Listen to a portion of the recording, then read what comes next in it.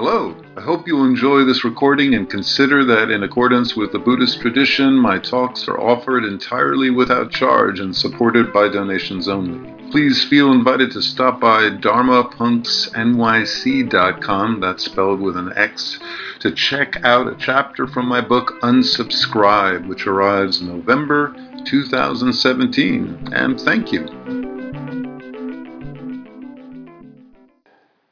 So here's my perspective. It's not the correct perspective by any means. There is no correct Dharma at all. From the very beginning, even during the Buddha's life, there were different perspectives on the Dharma. There was even a split in his community. And from the time of his death, there was many schools that developed with different flavors and different approaches. And everywhere Buddhism has traveled, it has taken on different flavors. When it went to Tibet, it encountered the traditions of the Bon religion, which was endogenous to that region, and it incorporated those beliefs and became the beautiful practice of Tibetan Buddhism. And then when it went to China and Japan, it encountered the very natural, spontaneous, going with the flow traditions of Taoism, and it became what is now known as Zen Buddhism. And when Buddhism went to Southeast Asia, it encountered the practices of Sri Lanka and Burma and Thailand, and it became the lineage that I have practiced in and studied in, as well as Melissa, the Theravadan lineage. But then when Buddhism came to America, it was not only imported by peoples from Japan and Tibet and Southeast Asia. It was brought to America and most popularized here by a group of therapists and spiritual seekers who in the 1970s just happened to be on a spiritual retreat at Bodh Gaya, where they encountered a man by the name of Ram Dass, who just happened to be passing through, and Ram Dass gave them the very basics of Buddhist meditation. Ram Dass himself was a therapist, and those people, by the names of Jack Kornfield, Sharon Salzberg, Joseph Goldstein, and on, brought the practice to America in its form that is now known as Vipassana or insight meditation, and that is the rough school that we're leading this retreat in. But certainly my perspectives come from a very psychological, secular perspective. And for me, I don't, by nature, I have never done anything simply because people tell me it's a good idea. When I got sober 23 years ago, I drove my sponsor fucking crazy because I wouldn't do anything he suggested unless he told me why. It made me the least likely, I was told by many sober people, individual to stay sober because I didn't have any blind faith in me. And to this day, my practice and the way I teach is deeply grounded in Western both clinical psychology and neuropsychology, because I don't want to simply foist something at you simply because a lot of people have done it that way. I want to present it to you in a way that I hope will make sense to Western minds who grow up with Western perspectives, inclinations, dispositions, and a sense of wanting to have a sense of the underlying mechanisms. So here we go. From birth, we have one fundamental core drive. That drive is not to discharge libidinal pleasures for catharsis, as Freud believed.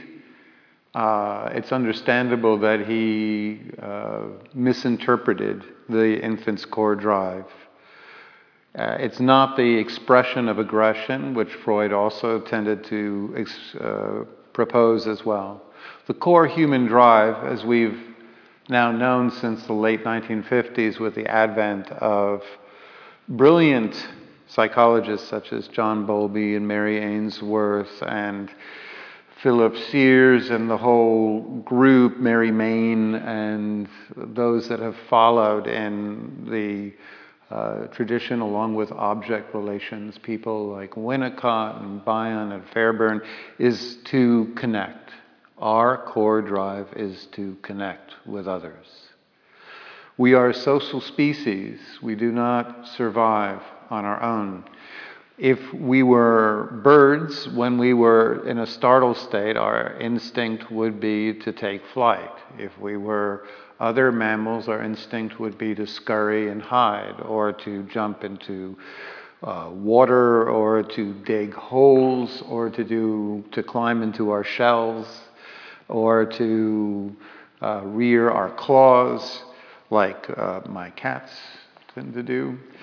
But what our core drive is, especially if we are of any degree of psychological health, our core drive is to seek other people for secure attachment.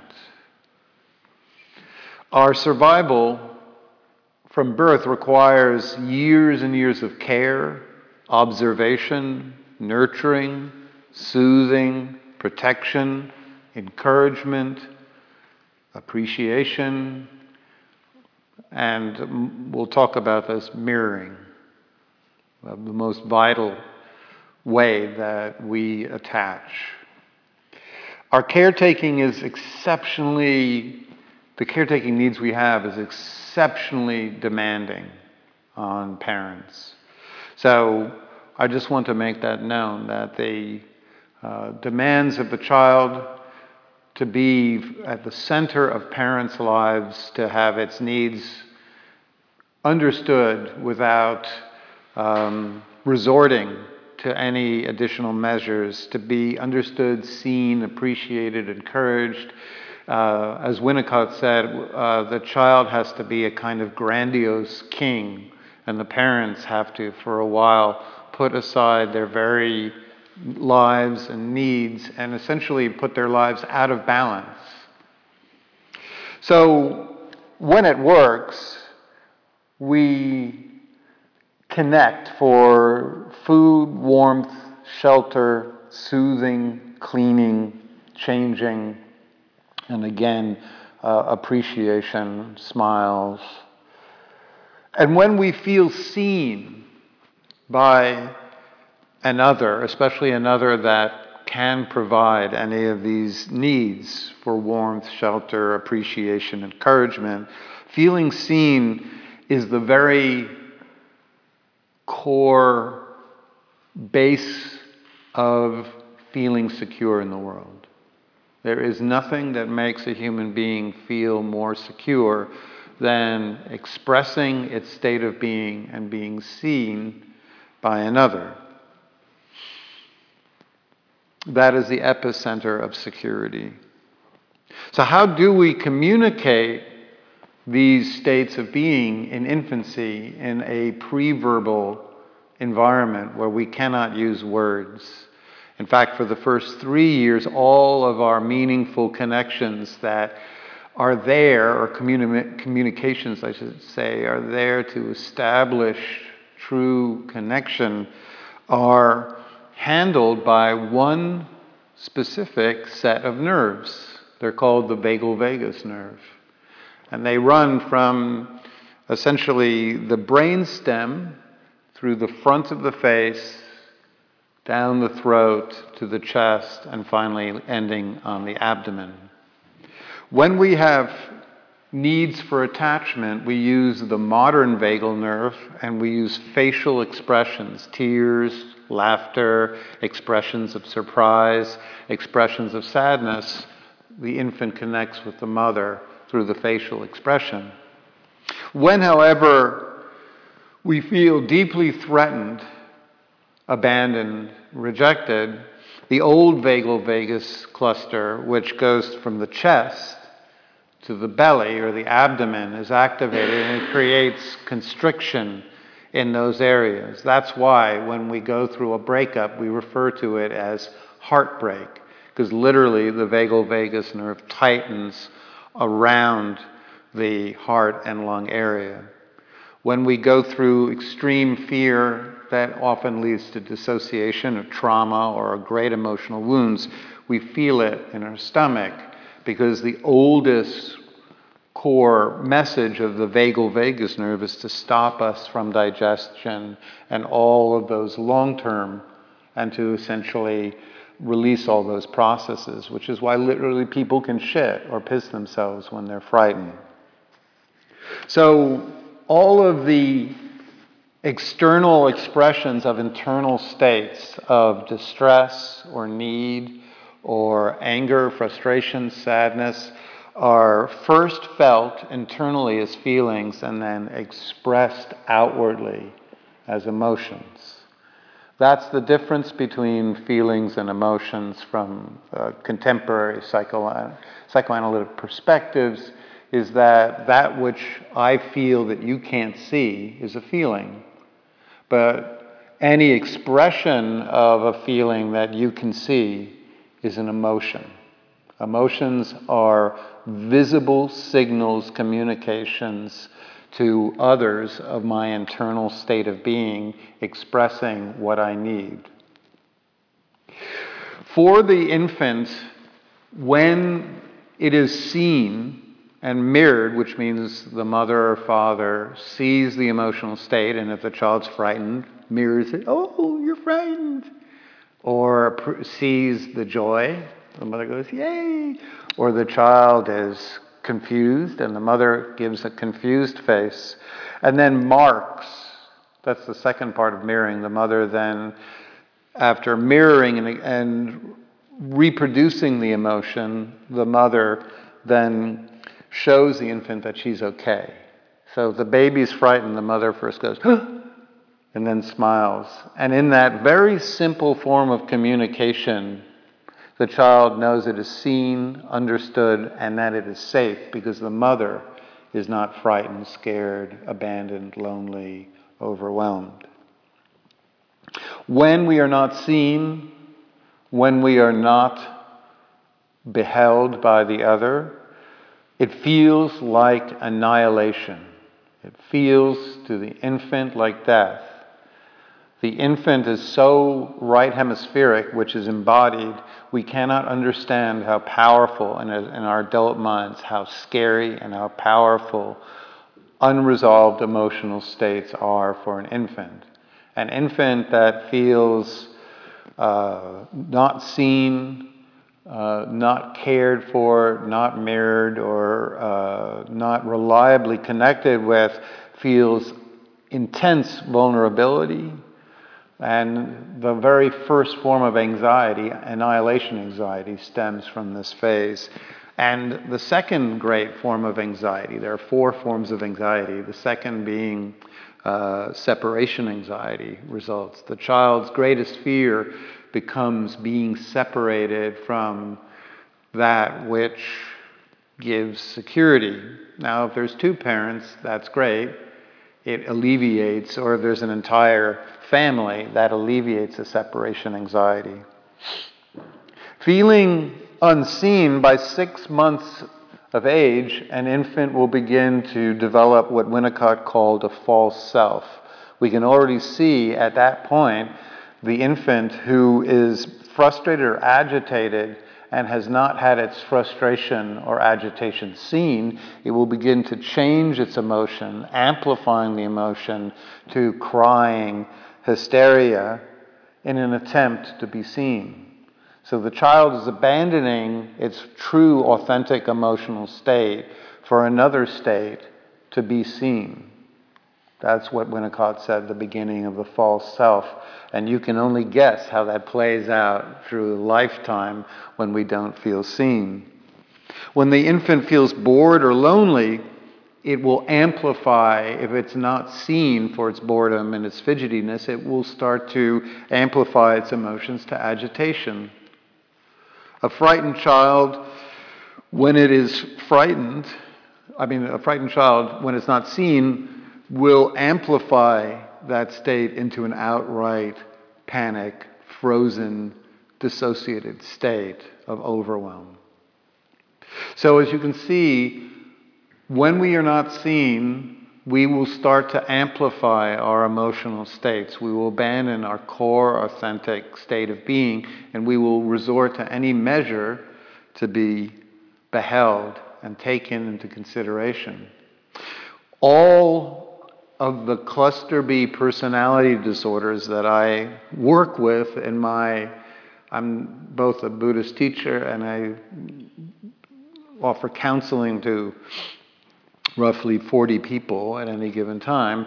And I work with a lot of people with cluster B personality disorders, anxious attachment, and OCD, self-harm, and so forth. And what I've seen is that every disorder stems from an unmet need to be seen that has thus created a lifetime of alternative measures we take to be seen and recognized by people. Some of us are narcissistic. We call attention to all of our successes because without doing so, we believe we'll be overlooked. Some of us have histrionic personalities where we believe we won't be seen unless we amplify all of our illness, sickness, pains in our body, emotions. Some of us will be antisocial. Some children only believe they get seen by breaking the rules of the household, throwing spitballs at the teacher, etc. Or spitting spitballs, one wouldn't throw them. And borderline resorts to the expression of anger to be seen, and drama. And then there are some cases where people will have all four, such as the President of these United States. So not only will personality disorders like cluster Bs develop, but look at OCD, which affects a large number of people. The child that cannot meaningfully, reliably sense or understand the actions of a parent will start to develop routines to give it a sense of control. The child may first stop walking on cracks, may first stop or turn on and off light switches. Children will very often count or recite the alphabet backwards. And then these routines, which are desperate attempts to regain a sense of control over its environment because it feels none in its family system, will begin to develop adult routines of cleaning, ordering, numbering, etc. Maladaptive coping strategies develop when we don't feel seen. We will deflect our anger onto others, meaning we will take out our anger at one parent or one sibling or one core attachment on innocent victims. Many men brutally incur violence against helpless people, bullying, as a way to express the drama and the violence in a job site. As a kind of not very serious aside, I grew up in a violent alcoholic household, and my mom desperately tried to find me a good school, because she could sort of tell that the emotional turmoil in the household was being internalized by me.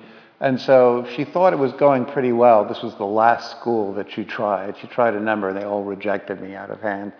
And I finally went to one school, and I seemed to be playing well with the other kids. I was 5. This was kindergarten. She turned away for one moment, and when she turned back, I had taken a big toy truck and was slamming this little girl's toy repeatedly and screaming, and she was terrified. And so that's like deflected anger. We can develop tools to stop emotions from being expressed. So some people will develop lifelong problems with abdominal distress, backaches, which come from feelings of anxiety, muscle tension in the jaw can come about through repressed feelings of anger, tightness in the shoulders, etc. That's called somaticizing, when we clench down to hold our emotions internally and try to prevent them from being expressed via the vagal vagus nerve. So Robin Dunbar proposes, he's a great evolutionary psychologist, that we all need 3 types of friendships or bonds to survive and have emotional health in the world. The first type is the communal or tribal bonds. We need to feel there's a place where we can go, where we're surrounded by other people who are working on the same issues towards the similar goals, or at least a place where we feel safe amongst others. It doesn't matter who the people are there. So if you go to a refuge recovery or an Al-Anon meeting or a Dharma punks group or another Buddhist group or a Hindu kirtan chanting, just being around people, a tribal connection, Dunbar argues, is one of the reasons why the human brain is so complex. The second type of connection we need are core friends who will be there when we express our authentic, spontaneous, non-filtered emotional states. And the third, many of us, not all of us, need a kind of partner to make us feel that if we are sick or ill or abandoned or rejected by a tribe or friends become unavailable, that our needs will still be met. If we don't get these needs, instead of expressing our anger, sadness, fear, loneliness, we will have a tendency to socially withdraw. We will not feel safe amongst strangers. We will not feel confident to explore the world. If we do have secure attachment, we will feel confident in expressing to friends and to others our authentic states of being. We won't be prone towards over self-reliance and withdrawal. We won't be prone to addiction, because addiction is an attempt to replace other people with substances or behaviors. When people addictively eat, it's because they come home, they feel lonely, they feel disconnected, and the food gives them that sense of being cooked for, cared about. So it's creating a sense of being loved.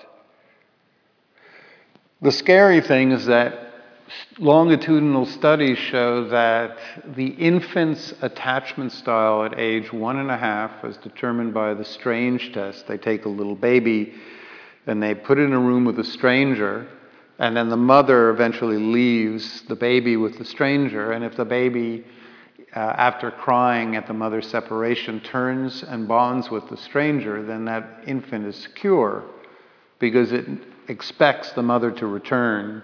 So its tears only last for so long, and because it has a good relationship with its mother, it expects strangers to be kind as well.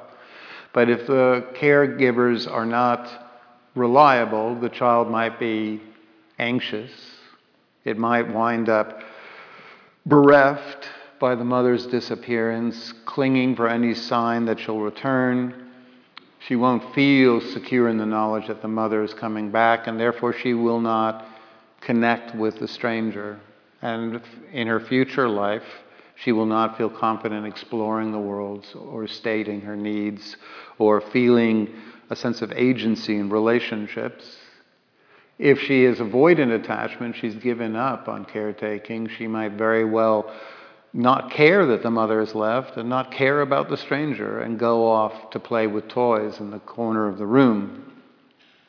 80% of us maintain our same core attachment style from 1.5 to age 40, i.e. for the rest of our lives.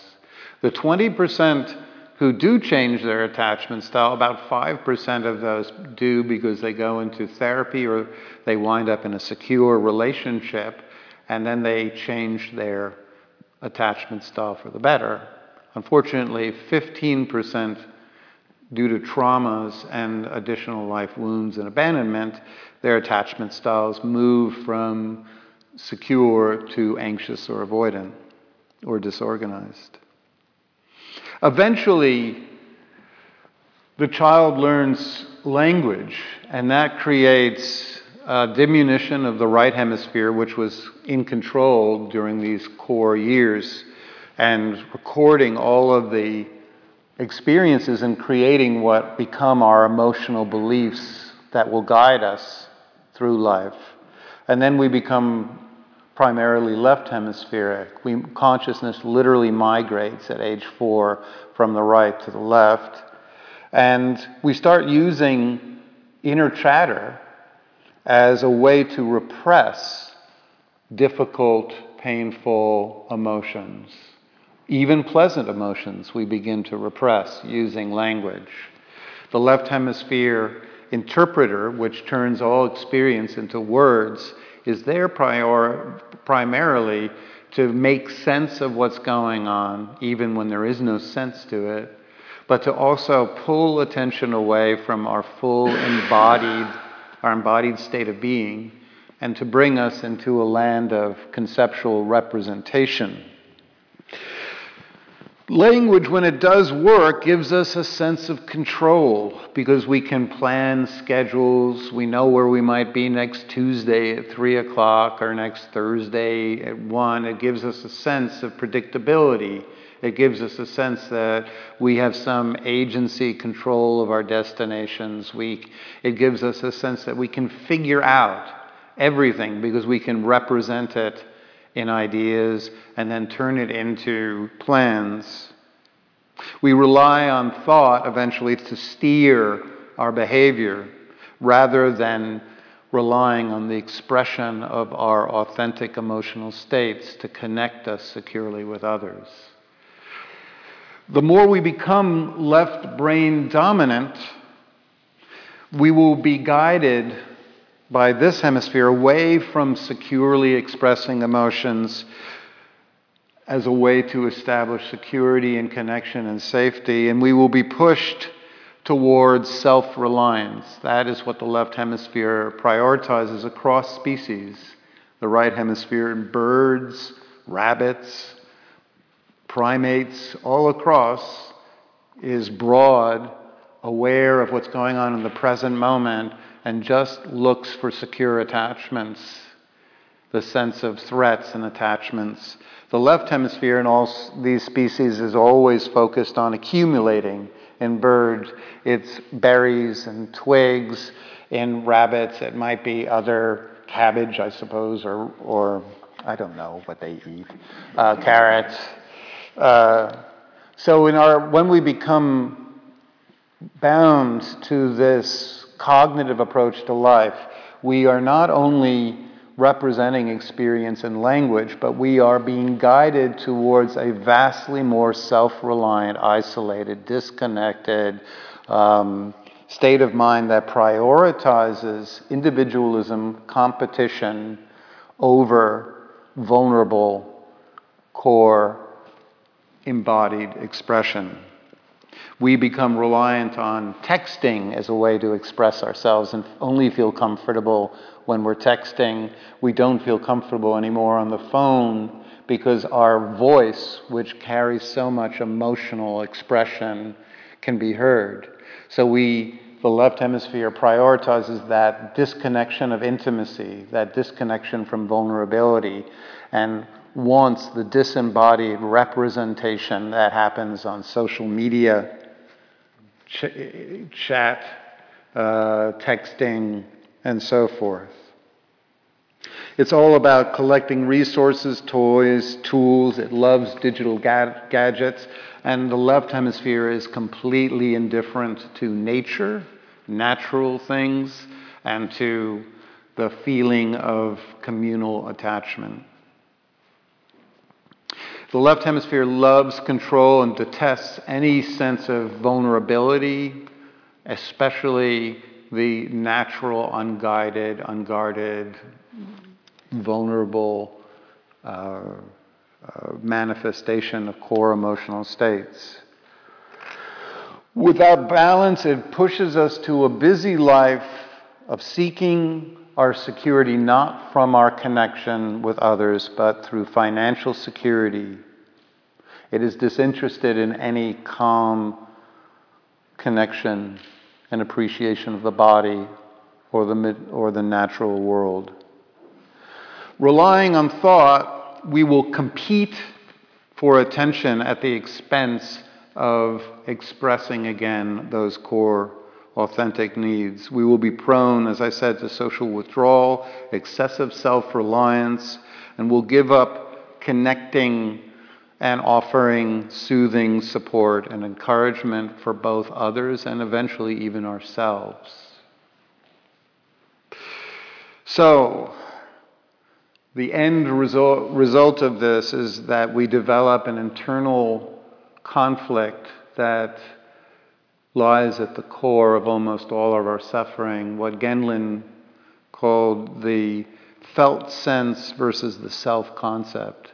The felt sense is everything that spontaneously arises in our bodies, our inclinations, the way we breathe, the way we feel in our abdomens and our chest, the lump in our throat, the catch in our voice, the shakiness, the tears that form in the corner of our eyes, the unguarded smile that comes out in situations where we're supposed to be serious, and vice versa. So that's the felt sense. But the self-concept is every idea and learning that we've developed that has taught us how to survive and be seen in a positive way by others. And that self-concept or that mask, when it begins to experience that our felt sense experience is beginning to push itself through the cracks, when we can no longer keep our loneliness, our sadness, our grief at bay, what we experience is anxiety. The actual term for this anxiety is neurotic anxiety, the fear that there's something dark in me, something awful that if I'm not always polite and in control and following the rules and showing myself as taking care of others and being involved and doing what I should be doing, that anxiety believes that if anybody sees that true, underlying, authentic, untamed part of myself, I will be rejected. I will be abandoned. I will be deemed unlovable. I will be deemed unworthy, and no one will want to be with me. And the tragedy is that as we, at all costs, repress these core, difficult feelings, all of the vital messages for our survival are lost. When we suppress anger, we lose the ability to set boundaries in our relationships. So many of the people I work with who I push towards Al-Anon have lost the ability due to family systems that punished anger, have lost the ability to feel their anger, and thus cannot safely set boundaries in their relationships. And they wind up with people who transgress all the time. People who suppress their grief cannot intimately connect with another because they have not learned or made any sense, emotional sense of the disconnection. People who suppress their fear are drawn again and again to dangerous, threatening contexts because that's what they were told by their family systems life is like. And they constantly feel uncertain, uncomfortable. People who suppress their loneliness fail to understand it's a message to connect with others again securely. All of our emotions are not mistakes. There is not one single mistaken emotion any human being has. To the degree that we repress and suppress those emotions, we can wind up in adult life with the emotions of a child, which happens all the time. But those emotions are pushing and expressing our core needs. And when we meet our core needs in relationships by feeling our feelings and our internal states, the way we breathe, the way our bodies are held, the way our states of attention, then once we get our needs met, then our needs begin to grow up and become more adult because we've made the inner child feel secure. So it's a dynamic process that's never stuck. It's always a meaningful exchange. So given all that I've talked about, the need for attachment, the need to be securely seen, the need to establish bonds where we are appreciated, encouraged, feel soothed at times. You might well ask, okay, so what are we doing here? Why are we sitting in silence? Why are we going through these days of not connecting? The point is that in a silent retreat, we start by putting aside all of the distractions that we have relied on to suppress the addictions, the distractions, the ingrained habits, the managers, as it's known in IFS and firefighters. We put aside all of those behaviors and addictions that we rely on to not feel the vulnerable, true, core, vital, embodied self. And then what we do by disconnecting from others, from not talking, is we agitate all the emotions we've abandoned. We put the fire on them. We take them from the back burner and we begin to bring them to a subtle boil so that in these few days we can bring all that we've abandoned back to a place where it can be felt and connected with. Through the breathing, through feeling internal states in the body, through nonverbal mind states that express emotion through attention, whether it's an angry state of attention or a craving or a sad or lonely or distracted attention. So we are repairing all, hopefully, or at least beginning the repair of all the emotional wounds, the core emotional wounds in mindfulness. The entire point is not just to have a pleasant meditation. The entire point is to befriend ourselves, to finally give ourselves that core caregiving, love, appreciation, kindness, empathy that we've been craving all of our life. And in some cases we got, and in many cases, for some of us, we didn't. It's a way to heal.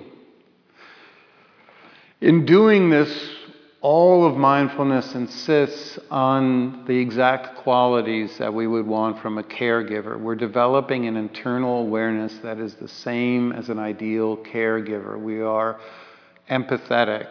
We are non-judgmental with ourselves. We are kind. We are appreciative. When we feel down, we are encouraging.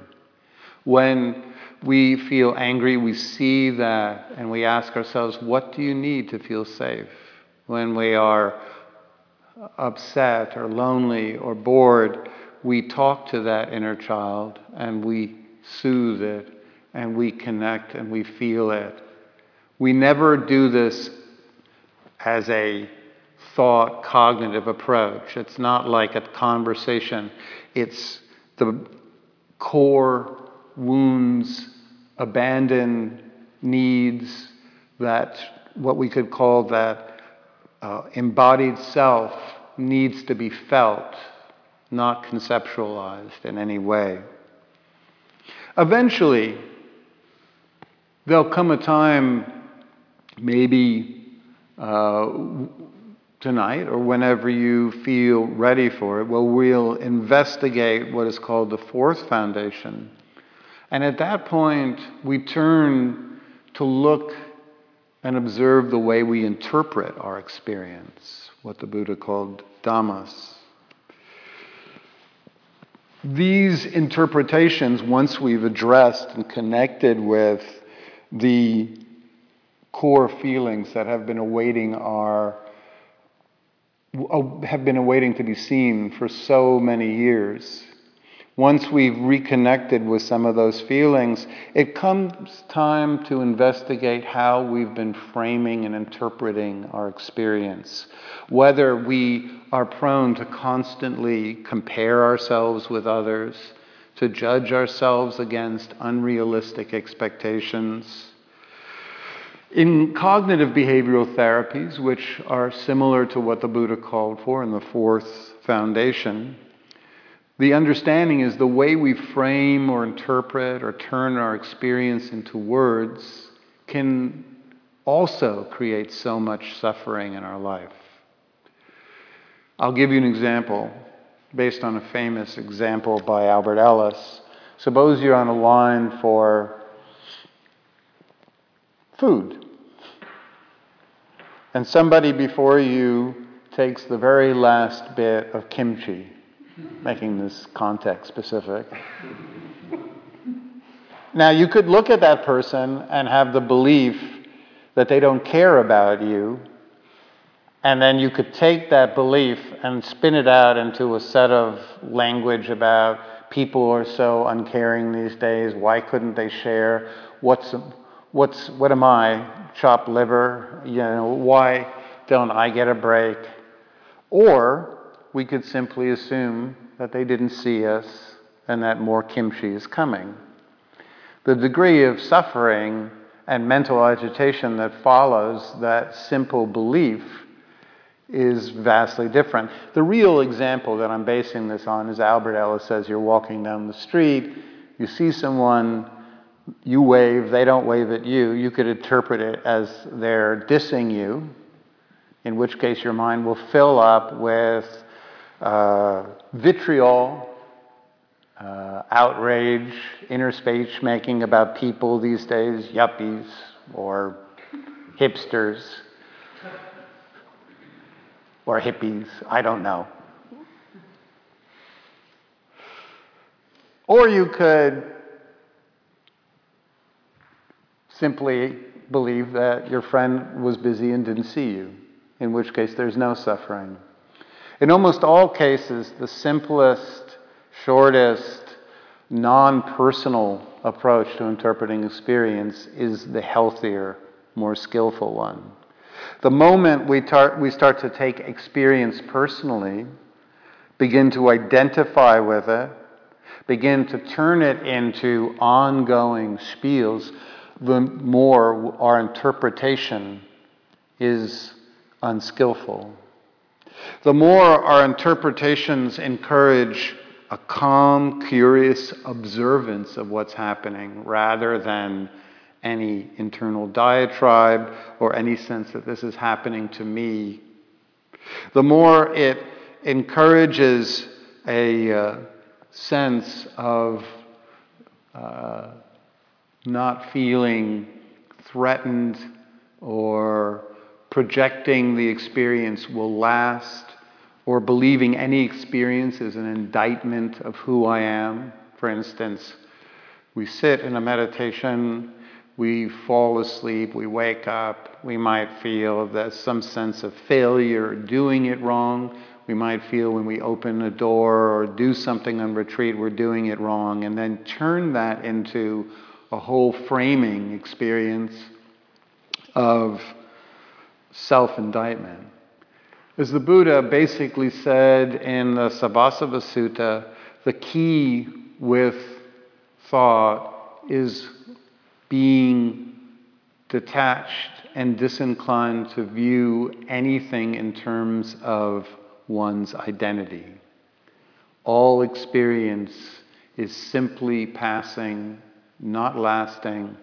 And the more we curiously investigate and appreciate both what's happening around us and what's happening inside of us, we can begin to rebalance the mind away from the competition, the isolation, the self-reliance, the withdrawal, the suspicion, the doubt, the lack of belief we'll get our needs met. And we can begin to rebalance ourselves towards some kind of true, vulnerable, unguarded, unfiltered, embodied expression of that core, deep, true needs that we have. So that's what I believe we're doing here. I believe we're doing nothing shorter than the most important work we could be doing in terms of self-healing and towards our psychological health. Then first, in these first few days, reconnecting with the embodied, right hemispheric inner child that has been waiting so patiently for years to be seen and heard and taken hold of, and in an unrejecting, loving way. And so I am deeply grateful for your practice, for listening. We're going to take a 7-minute break, and then Melissa and I will be back to answer any questions that might have come up during the day. Thank you.